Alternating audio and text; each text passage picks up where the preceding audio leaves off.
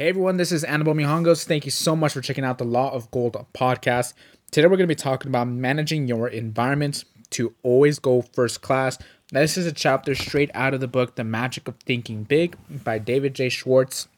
He does a phenomenal job about explaining this concept that has been going around quite frequently lately. I've seen it a lot in Instagram. One of the most common ways that I've seen it is basically saying that whoever your friends are, that's who you're going to be, or something like you are the average of the 5 people that you surround yourself with, something around that nature. And it really comes down to being because you tend to follow the same idiosyncrasies, or you pick up the same patterns, you pick up the same hobbies of the people you surround yourself with, right?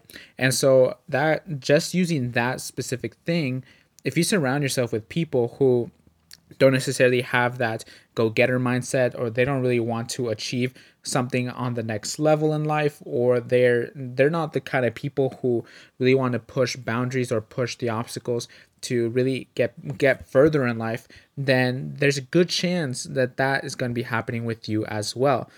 So you really want to make sure that you position yourself in such a way where you surround yourself with people who have either the same or greater mindset than you, because if they're the same mindset, meaning like if you have a go-getter mindset, you always have that mindset that you want to be successful, and you surround yourself with people with that same mindset, then no matter what happens in your life, there may be some obstacles and maybe some challenges that question your beliefs. The people around you are going to always bring you back to that level, and so that way you can continue pushing forward. Or let's say, for example, if you don't really know what's going on, you have that down in the dumps mindset, but you surround yourself with people who have the successful mindset, then they're going to pull you up to their level, and your average is going to increase. And so that's why David J. Schwartz mentions to always be environment conscious. Just as the body diet makes the body, mind diet makes the mind. And it's very, very true. The food that we eat is going to create the body that we have. And if we take care of our body, the body's going to take care of us later on in life, and so on and so forth. But it's the same concept when it comes to our mind.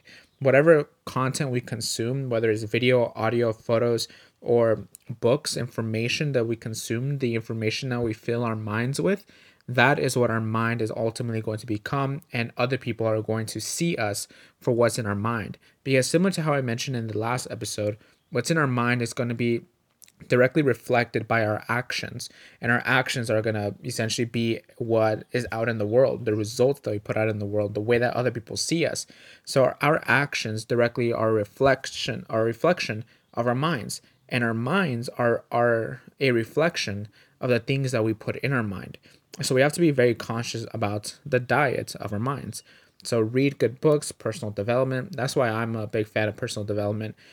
Always seek improvements and things like that. Training, anything that makes you challenge yourself to really become stronger mentally, physically, and just overall just become a better individual. And of course, one of the other things that he mentions is that whenever we're looking for advice, because I know many times in my life I've looked to people at higher positions for advice, because I'm the type of individual that wants to learn new things and really get to another position in life, a higher position in life. But I know that the best way for me to do that, or the fastest way for me to do that, is to ask people who are at a higher level and see what they have done in order to get to that level. So I've asked a lot of people for different opinions, advice, suggestions, and things like that, so I can kind of get some of their knowledge, some of their information. And David J. Schwartz mentions that whenever you do this, that you go and ask for people for advice, you want to make sure that you go to the right kind of people. You don't want to go to someone that has that down in the dumps mentality. You don't want to ask them for advice, because their mindset is not going to be focused on that successful perspective, right? So they're most likely going to be giving you advice based off of their circumstances, which may not necessarily be the best and may not necessarily be something that you want to have. So you want to ask advice from someone that is in the position that you want to be in, or someone that has experience in that thing that you're asking about. One of the examples that David J. Schwartz actually talks about in this chapter is that I believe it was he or someone that he was referring to in the book loved to read a newspaper, and specifically there was a column in the newspaper that was all about sharing hope and positivity and sharing all the good things that are happening in the world. But there was another individual that would always come by and he would tell him, "Why are you reading that column and wasting your time with hope? Just read the front page, and that's where you're going to be seeing the real world." And as we know, the front page is always the biggest headline, and more often than not, it's something related to like disaster or something with like poverty and just negativity. So the other person didn't want this person to read the hope and positivity and the things that are happening in the world in the column, and he would always make mention of it. So this is the kind of things that David J. Schwartz is bringing to our attention in this chapter, is that if we really are looking for advice or opinions and suggestions, we need to make sure that we go to the appropriate people, we go to the right people, and not go to the people that are gonna constantly bash us and give us negative suggestions and recommendations. We want to improve. That's the whole point. We want to become more successful than we already are. We want to get out of a rut. We want to just improve. And the best way to do that is just to find someone that is at a higher level that they can lend us a hand and help us. Speaking of which, David J. Schwartz actually mentions here that a lot of times, and I've actually felt this, that I've thought this, that there's a lot of successful people out there, right? There's a lot of millionaires, there's a lot of multimillionaires. Essentially, what he's talking about is that oftentimes we think that these people are closed off, that they reserve themselves, they're very reserved, they don't like talking to people. But he actually mentions that it's quite the opposite. Those who are really successful tend to be actually very open, and they're actually like one of the most humble people out there, because they understand the value of sharing good information, the value of sharing good opinions and helping others. They understand that really we can't do it by ourselves. We can't do everything by ourselves. It's a collaboration of efforts in order to become successful. And so there's a good chance that the people, the millionaires, the multimillionaires that you want to reach out to for help, there's a good chance that they're actually going to be open to helping. So that was something that I thought of was very important, and I've actually seen it.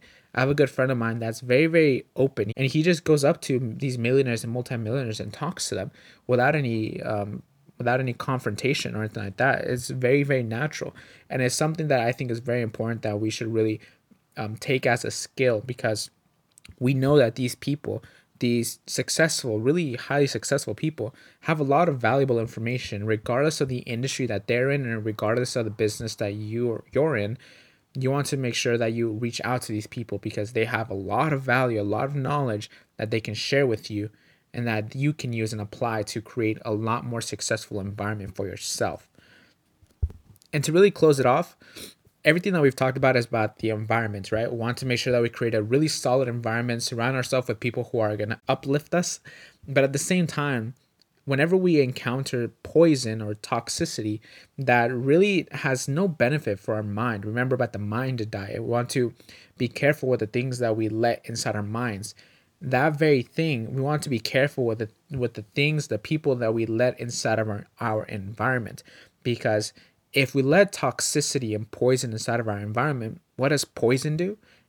The whole intention of poison is to create death. If we let poison and toxicity into our environment, it's just a no good thing.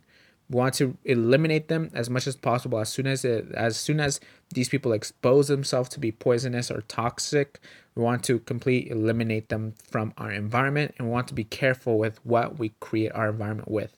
So this was a phenomenal chapter. I loved reading it, and I hope I was able to share a lot of the value with you on this episode of the Law of Gold podcast.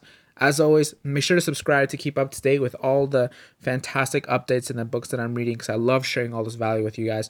Subscribe and leave a fantastic review. It really helps me out in my mission of sharing all this value with as many people as possible. And until next time, have a fantastic day.